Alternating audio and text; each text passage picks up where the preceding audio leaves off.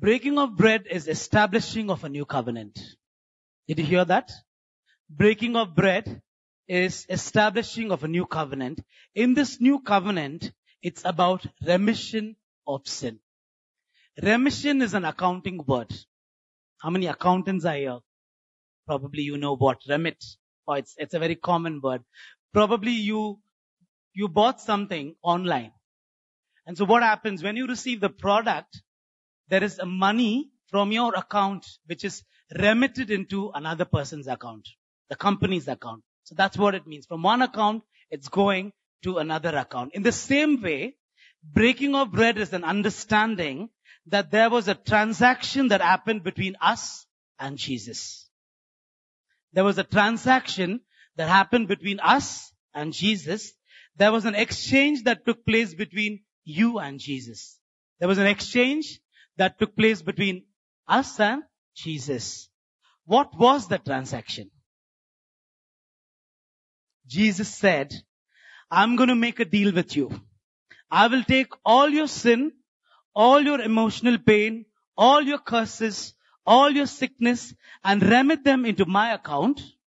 And I will give you my righteousness, my forgiveness, my healing, and my freedom from my account. How many of you are like that? Isn't that a good business deal?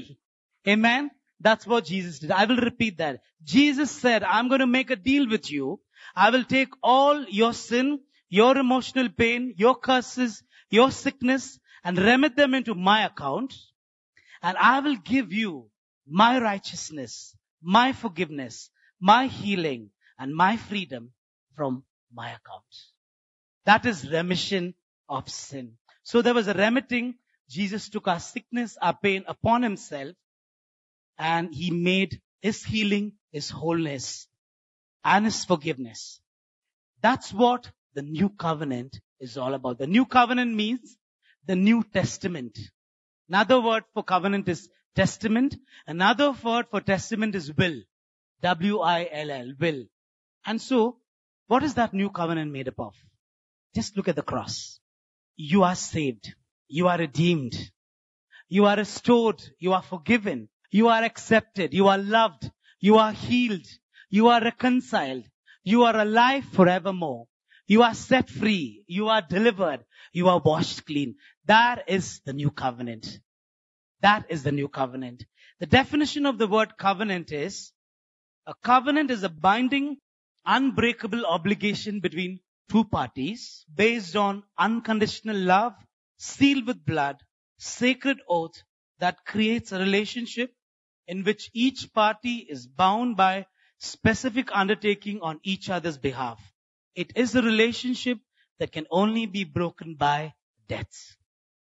So, for a covenant to be established, you need two parties. How many parties you need? Two parties. And for this new covenant to be established, who were those two parties? Who were the two parties? Jesus and you? Or Jesus and God? God made so many covenants in the Old Testament with man. And since man is fallible, man broke every one of those covenants. And therefore, Jesus stepped into our world. He represented humanity for you and me. And so the two parties are Jesus and God. Can you say that? Jesus and God. This is how it works. How many of you love cricket? Yes, you watch a cricket match. India is playing against Pakistan. Okay? And you watch this match. I'm sure some of us may not know to play cricket, or we've not held the bat in our hand. But when India wins, what do we say? What do we say? We won. When India loses, we lost, and then we throw stones in Dhoni's house. Right? So, whatever Jesus did, his victory became our victory. Jesus became the representative for humanity. And he represented us before God. So there was this covenant that was made. So in order for this covenant to become reality, God sent his son Jesus. And Jesus stepped into our world and represented the humanity. Jesus is eternal. Amen. God is eternal. And therefore, the covenant that they have made on our behalf is eternal, everlasting covenant. Amen. Amen. So there is an agreement Jesus and God got into, and the agreement that they made affects us all. The agreement the Father and Jesus made affects us all. It's like the government that makes different decisions. One of the decisions was GST. Doesn't it affect you? Your food bills have gone up. Taxes have gone up. It affects us, right? And probably the demonetization affects us all. Similarly, whatever choice Jesus and the Father, the agreement that they made affects us, all of us. Isn't that a good choice that Jesus made? Amen, church? Amen. And anyone coming in relationship with Jesus, anyone becoming a part of this kingdom will receive the benefits of that agreement. All the benefits of that covenant is right there. If you have your Bibles, can you hold it up? This is the new covenant God made with Jesus. All the benefits, all the blessings are here in this covenant. It is relational. If you want to enjoy the blessings of this covenant, you need to invite Jesus into your heart. If you are here sitting and you've not still made that commitment, you can make that commitment this morning. Amen? Hebrews 9:15 says, and for this reason, He is the mediator of a new covenant. The new covenant that we are talking about. By means of death, because the covenant needs to be sealed with blood. And therefore Jesus had to die. For the redemption of the transgressions under the first covenant, that those who are called may receive the promise of the eternal inheritance. So if you read in Hebrews, the whole chapter, it says the new covenant as the last will. Can everyone say the last will? The last will or the testament. Because the first covenant that was made was broken. So Jesus established a new one. What is a will? What is a will? Probably when I go old, I have some possessions to give away to my children. What do? I sign up a will. I write a will. This much belongs to my first daughter. This much is to my second daughter. I write a will. That is a will. My children can enjoy the benefit of that will only after I die. Nothing can be done to the will after I am gone. While I'm alive, something could be done. Changes can happen in that. But once I've left this world, nothing can be done to that will. It's my good intention for my family members. Similarly, the Word of God is God's will for you. Can you turn to your neighbor and say, the Word of God is God's will for you. This is an agreement between Jesus and God, and you are the beneficiary. Who is the beneficiary? You are the benefactor. You are the recipient. You are the beneficiary of that new covenant. The will God has given you. Do you know what is written in that will? It's all up there on the cross. I just read it for you. Every blessing, every benefit for which Jesus died is yours even as you start believing in it. Even as you start believing in it. And in order for this will to come to being, in order for this will to be established, there were three important things that were supposed to happen. Okay? The first thing, the person has to die if he has to establish the will. Like I said, I had to die for my children to receive it. Similarly, for us to enjoy the benefits in this will, who had to die? Jesus had to die. Jesus had to die. You cannot change this. You cannot tamper with it, because what is written is written. You can debate with the Word of God. You can question the word of God, but the word of God still remains the same yesterday, today, and forever and ever. The Bible says, heaven and earth will pass away, but my word will never pass away. This is your will. This is the covenant Jesus made on our behalf. Whether you believe it or not. It's written. So the better is for us to believe and receive the blessings that's in the covenant. So, Jesus became the initiator of the new covenant. Can you say that? Jesus became by dying on the cross, He established the covenant for us. The second thing is that Jesus was raised from the dead and He became the executor of this will, this covenant. Since man is fallible, Jesus was not willing to let go of this testament in the hands of man. So what did Jesus do? What did Jesus do? I'm going to rise up and I'm going to make sure that my children receive the blessings that's in this testament. Amen? Amen. Jesus Himself rose again on the third day so that you can enjoy the blessings that are there in this agreement, in this covenant. And so, Jesus became the executor. What is the first one? He became the initiator. Second, He became the executor. Third is, He became the mediator. What's the meaning of the word mediator? Interceder or intermediary. He stood between us and God so that we receive the blessing. For instance, you have a will, and if your will is contested, you need an advocate. You need a lawyer to stand on your behalf so that you get every blessing that's there in the will. Who stood in your place for that? Jesus stood in your place. He is your mediator. He is your advocate. Hebrews 7:24 says, but because Jesus lives forever, He has a permanent priesthood. Therefore, He is able to save completely those who come to God through Him because He always lives to intercede for them. Jesus is interceding for you and me. Jesus is interceding for you and me. What is He interceding for?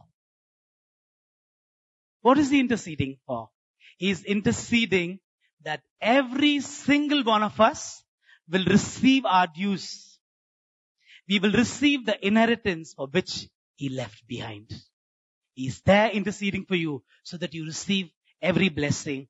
The full inheritance, you become a recipient. So Jesus is right there interceding for you. Hebrews 7:26 says, such a high priest truly meets our needs. One who's holy, blameless, pure, set apart from sinners, exalted above the heavens. So Jesus became the initiator of the covenant. He became the executor of the covenant. He became the mediator of the covenant. Amen. Amen. You want to just lift your voices up and just thank the Lord. Let this truth sink in. Lord, thank you for what you've done for us, Lord. Thank you that you chose us, Lord. And you made it possible for us to receive the blessings that are there in the covenant, Lord. Thank you, Jesus. Thank you, Lord. In Jesus' name we ask this. Amen. Amen. 1 Corinthians chapter 10 verses 16 to 17 says, is not the cup of thanksgiving for which we give thanks a participation in the blood of Christ? And is not the bread that we break a participation in the body of Christ? Because there is one loaf, we who are many are one body, for we all share the one loaf. Apostle Paul is writing to the Corinthians church. When Jesus introduced the breaking of bread, the disciples received it. And the early church understood the importance of breaking of bread. You read that, right? In the book of Acts, they broke bread almost every day because they understood the blessings that were there in the covenant, and you saw the blessings flow through their ministry. But sometimes when you do something over and over, again and again, what happens? You lose the purpose. You lose the essence of it.